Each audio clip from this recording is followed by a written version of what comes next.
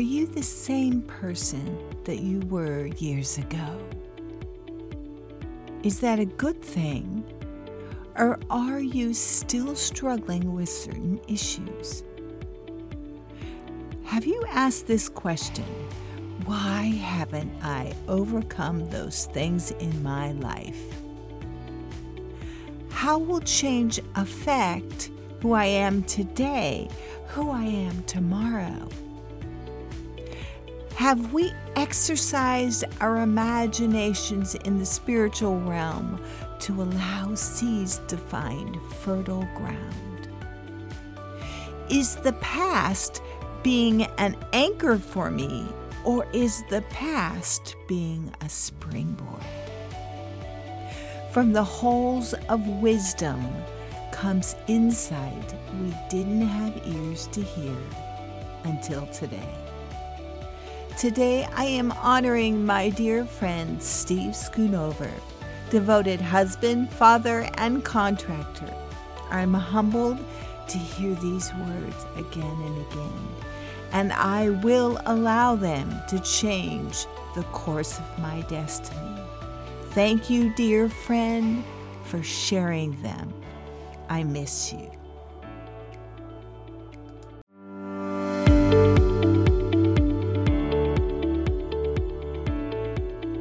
Hello from the Pacific Northwest. This is Kristen from KristenWommack.com, and you're listening to Intentional Now podcast. Answer me this.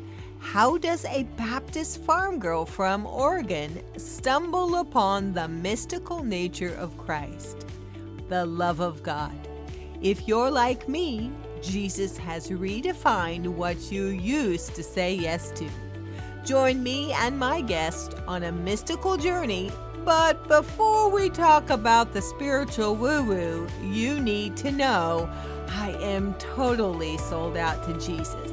It's amazing what the love of God reveals.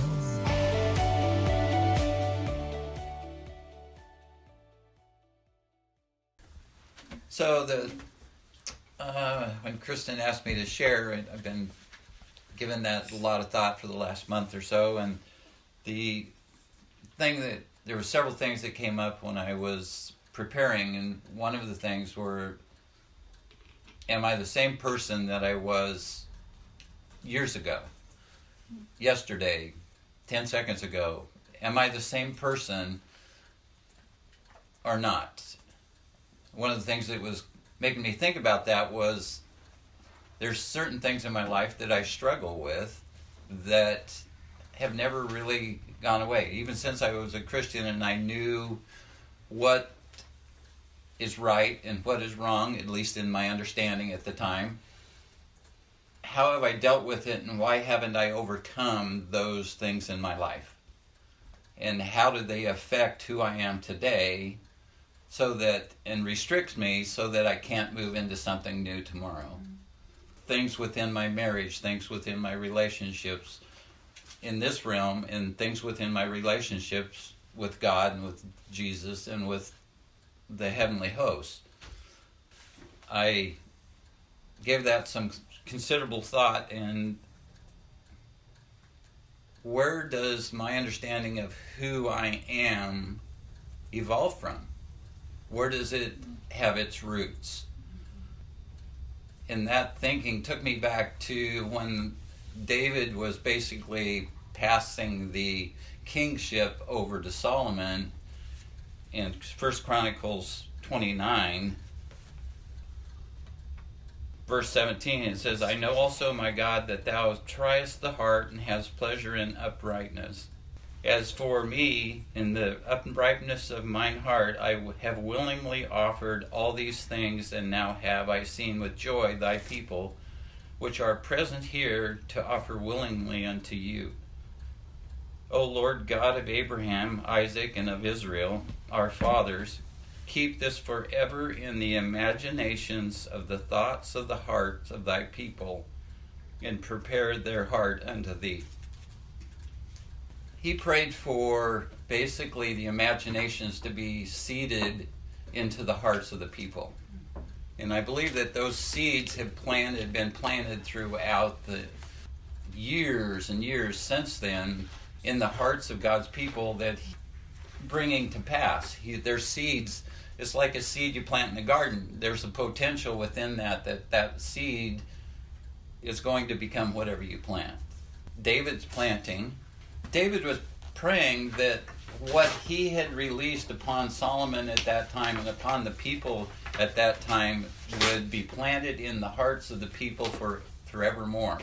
So that seed, the imaginations, what that is back then is now coming into fruition in some form, and will continue to come into fruition in the future. And those imaginations are, what do we know? Imaginations. Have we exercised our imaginations in the spiritual realm to allow those seeds to find fertile ground? Good word. Would you say that again? Have we exercised our imaginations in the spiritual realm to allow those seeds to find fertile ground? Years ago, this is who I was. This is 1971. Wow. Homecoming king, queen. Oh, wow. Traveling around on the back of the convertible in a parade. This is what I looked like many years ago. Look at those straight bangs. That was the 70s. Yep, that was the 70s. This is me as president of the senior class. That's who I was then. And the thing that's been pushing on me the last month or so is, am I the same person? Am I still trying to live the past in some capacity in who I am today? Or have I allowed the past to help form me to who I am in the future? Is the past being an anchor for me, or is the past being a springboard? I've been reading a book on Bend. On the town of Bend? Town of Bend, Okay. turn of the century. And a doctor, the only doctor that was there in basically the whole of Central Oregon. What's the name of the book? The Frontier Doctor by Erling Cole. And what has caught my attention is that at a young age, the seed that was planted in him by his parents to be a doctor, he grabbed onto that, and that driving force to be a doctor propelled him through his whole life. And the seeds that have been planted in me, have I allowed them to propel me to be all I'm supposed to be? The thing that came out here was the tenacity of the people that he was, and the tenacity of the people that lived in the Bend area, what it took to just survive. Do I have that tenacity? When we first get born again, we have all sorts of zeal, we have all sorts of energy to move into the Lord, but over the years, do we lose some of that zeal? Increase in knowledge, we do increase in knowledge, but do we have the zeal to live and cultivate the imaginations that David planted in our life? Do we even take the time daily to visit the imaginations? To allow whatever they are to surface in our lives and not just be things that are lying dormant, like a seed that's under the ground and you disturb it years and years and years later, that seed will then spring to life. But it's not until the ground is churned up or cultivated that whatever that seed is comes to life. We choose daily to cultivate our imaginations, those seeds that are lying dormant in our spiritual hearts. This is about a page of a young person that was out hunting and doing stuff to stay alive, to make a living, to do, basically just live life in the turn of the century Bend area. A young man, the lad rode forth one fine morning down a dim road along the edge of the prairie to the buckaroo camp and turned off into the thick pine timber. About a mile in the timber, he came on the fresh trail of a bear. Most horses are thrown into a panic by the sight or scent of a wild bear. The lad's young bronc was no exception. He started to bolt, but the lad held him. Then he began really to buck. The first few jumps loosened the safety catch on the automatic six-shooter, and it began discharging into his right thigh. Oh, gosh. One bullet striking the bone. Fortunately, the empty cartridge from the second shot caught in the ejector and jammed the gun so it could not discharge again. The next buck of the bronc threw the lad, and he hit on his hands and knees. The fall broke the right thigh bone in a long oblique fracture extending the full length of the shaft of the bone. You got to realize some of the verbiage is very turn of the century. The bronc then bolted from the scene, taking the rifle, which was in the scabbard, along with the saddle with him. This is a good word right here. Retaining his wits and nerve in the midst of disaster, the lad wrapped his belt twice around his leg at the upper end of the fracture and buckled it tightly. He then bound the leg firmly at the lower end of the fracture, just above the knee, with his big red bandana kerchief. That enabled him to crawl on his hands and the sound knee, and he started for the buckaroo camp, which was about miles away. I mean, it was quite a ways. He was actually down by Crane Prairie, but that's hoping to reach it before dark. It would have been more considerate of the bronc if it had tossed the lad up into the branches of a nearby tree where he would have been out of reach of prowling bears. He worked his way slowly, painfully towards the edge of the prairie, with the blood dripping from his wounded leg, leaving a trail behind. He at last saw the light of the open prairie filtering through the remaining trees at the edge of the forest and thought he would soon reach aid. But a terrible peril suddenly confronted him. He heard the loud, savaging bellowing of a wild-range bull, and peeping cautiously around the foot of a tree, saw the infuriated bull out on the edge of the prairie, less than 100 yards away. Wild range cattle become excited and infuriated by the smell of blood, and this old bull had caught the scent of the blood dripping from the lad's leg. Roaring and bellowing savagely, his eyes rolling wildly, his tongue lolling out at its full length, he charged about searching for an unseen foe. He charged up toward the edge of the forest, lowering his head, shook his horns, began pawing the ground ferociously, while his erect tail waved challenge and defiance high in the air over his back. The sight of the infuriated bull made the lad's heart sink. He did not know what to do, but he was determined not to give up, but die fighting. His first impulse was to climb a tree, but he realized at once that it would not be possible to do so with his broken leg. When he started to turn back to go deeper into the woods, he saw a new peril confronting him. His blood ran cold. Just a short distance away, snuffing along on the trail of blood, was a big brown bear. The old bear had struck the trail in the rambles and so, of course, followed it. With the infuriated wild bull in front of him, the bloodthirsty old bear advancing from the rear, the lad was on the spot. Fortunately, he had good lungs and he put them to work. He yelled at the bear to frighten him away, but the old bear did not shew worth a cent. The sight of a man down on all fours yelling at the top of his voice was such a curious sight And the smell of fresh bread was so enticing that the bear simply stood there fascinated.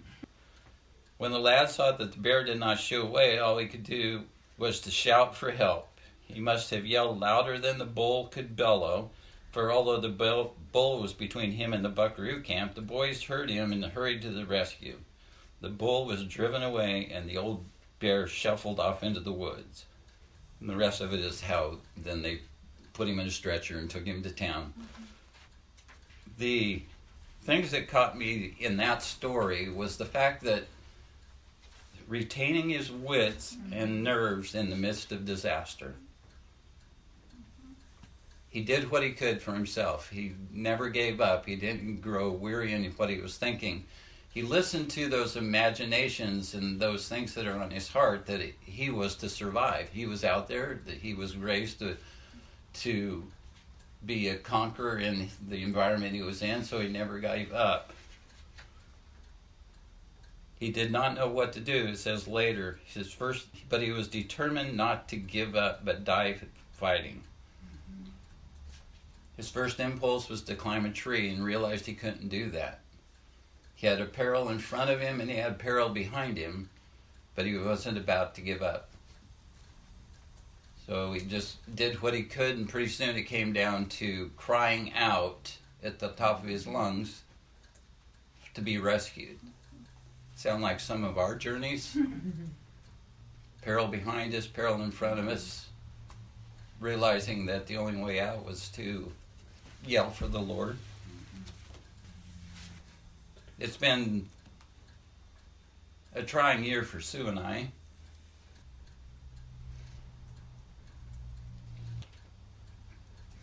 To have peril behind you and peril in front of you, and realize the only thing we can do is holler.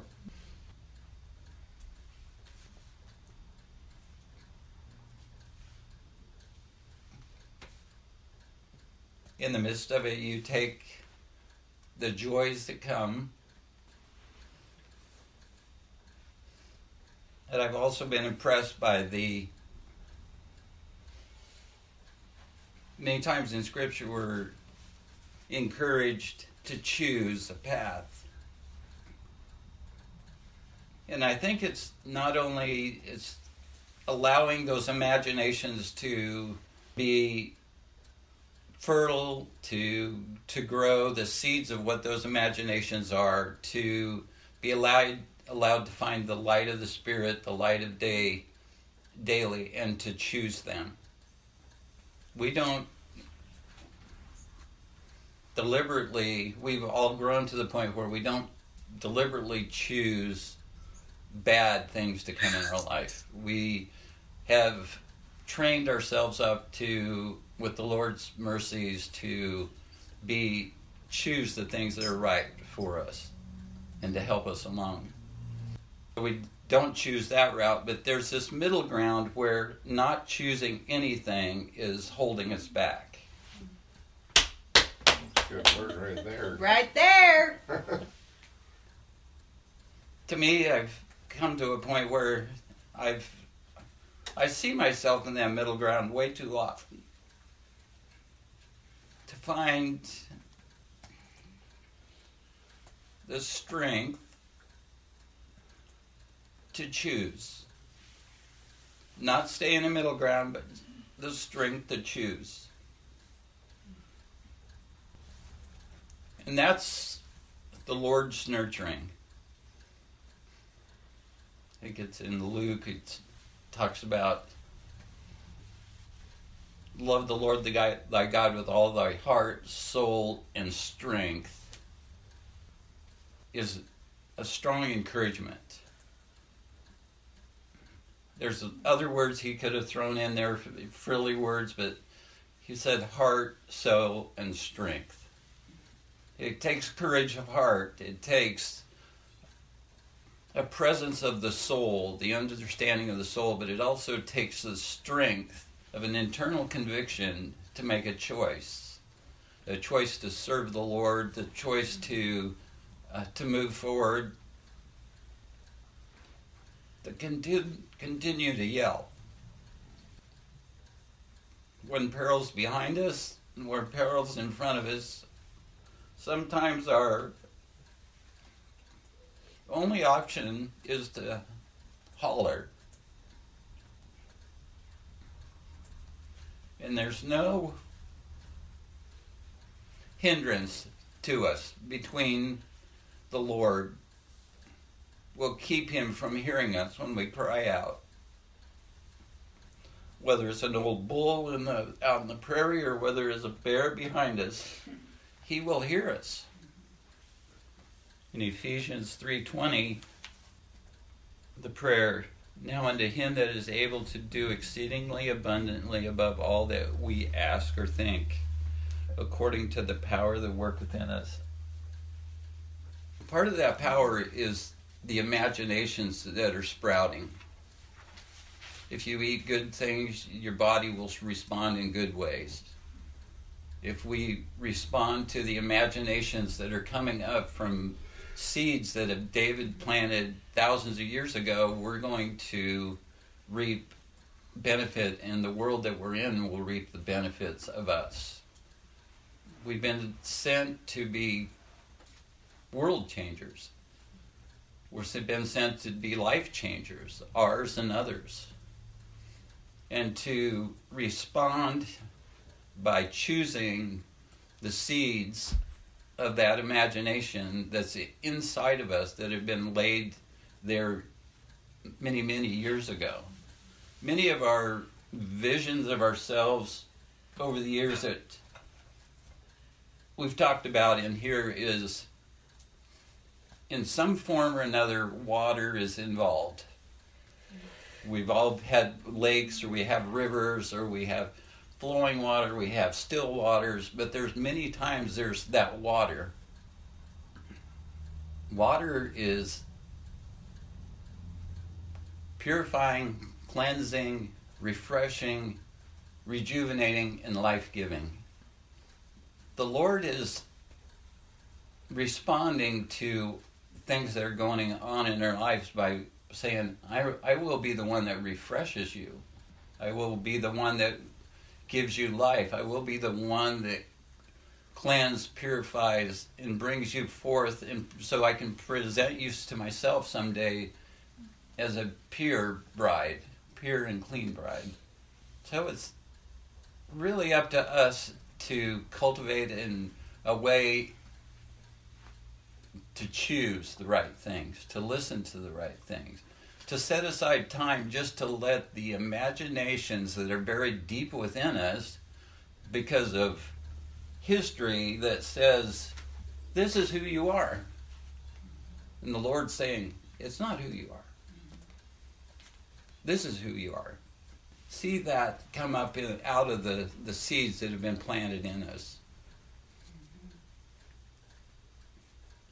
The submarine, it was a beautiful analogy of what's going on. Part of us is buried really deep, but the deep in us is crying out to who we can be, the deepness of who we will be in the future. Let's connect and bring that together, where deep is crying out to deep. Let's choose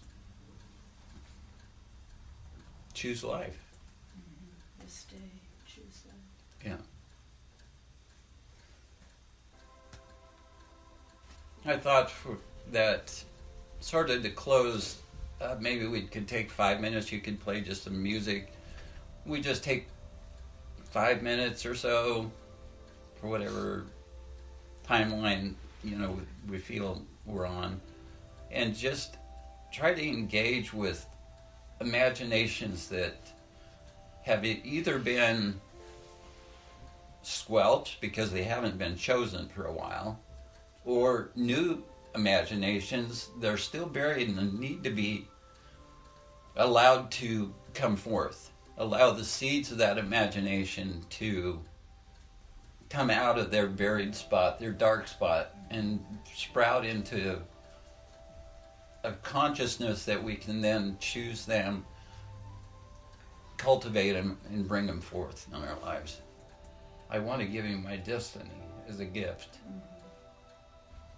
Anybody else have something they would like to share? I have listened to this recording again and again, and it is a life application that alters my thinking in so many ways.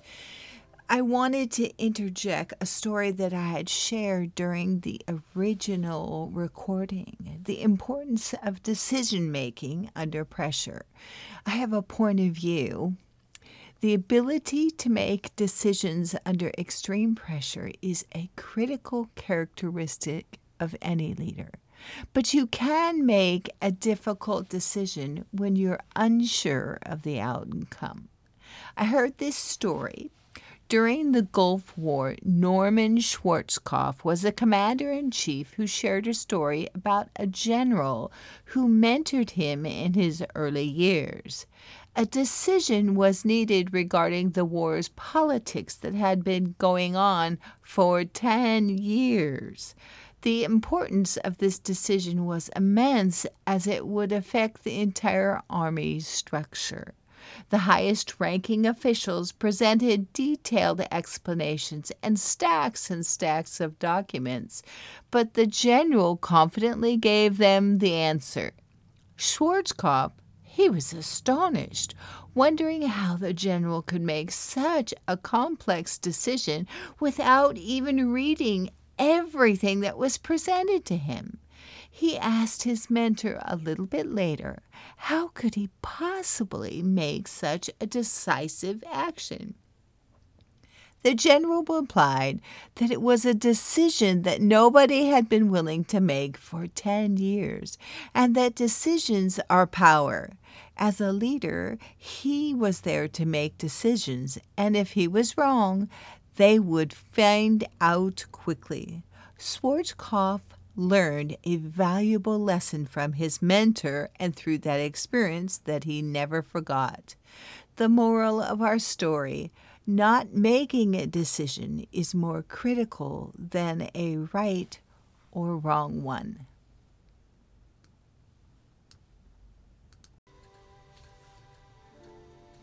In closing, one thing I'd like to just pass along as I get done here is that by not choosing, it's not meaning none of us have a future.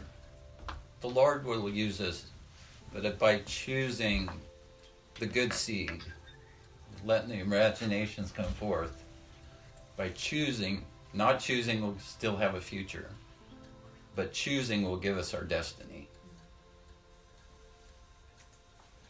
And because of our love for God and our Lord, and what Laura shared about submarines basically just driving by faith, not knowing what's out there because they can't see, just going by what they've been given as directions, is really an encouragement for me. But just to move forward with the trust that the Lord has my best interest at heart, even though sometimes my mind don't agree with it. Our best interests, our destiny will be given back to Him one day. You want to give a benediction, and then I can turn that off, because every time I turn it off and we're not done, I'm always sorry that I turn it off. So I'm being patient. So why don't I pray? That sounds good, Steve. And we'll go from there. Heavenly Father, we thank you that you are the imagination. The destiny we have in our heart is you. And the gifts that we possess are for you. I thank you for being with us today. I thank you for looking after Joe and cleaning up his lungs, giving him rest and giving him healing, giving him rejuvenation. thank you that our time together is also just rejuvenating and healing to all of us, even in the places deep in our hearts or laying on the ocean floor, that you can take care of all of those things no matter where they are, because they're not out of your reach. Thank you for blessing each person and taking care of them and continuing to reveal yourself in greater ways. I thank you for just your love being such a tangible thing for each one of us today. In Jesus' name, amen. I want to give him my destiny as a gift. Scripture leaves us with a valuable word, salal. Stop and think about that. Pause, wonder, ask questions, think. Thank you to my dear friend for the wise words he shared with us a couple of years ago. I treasure them.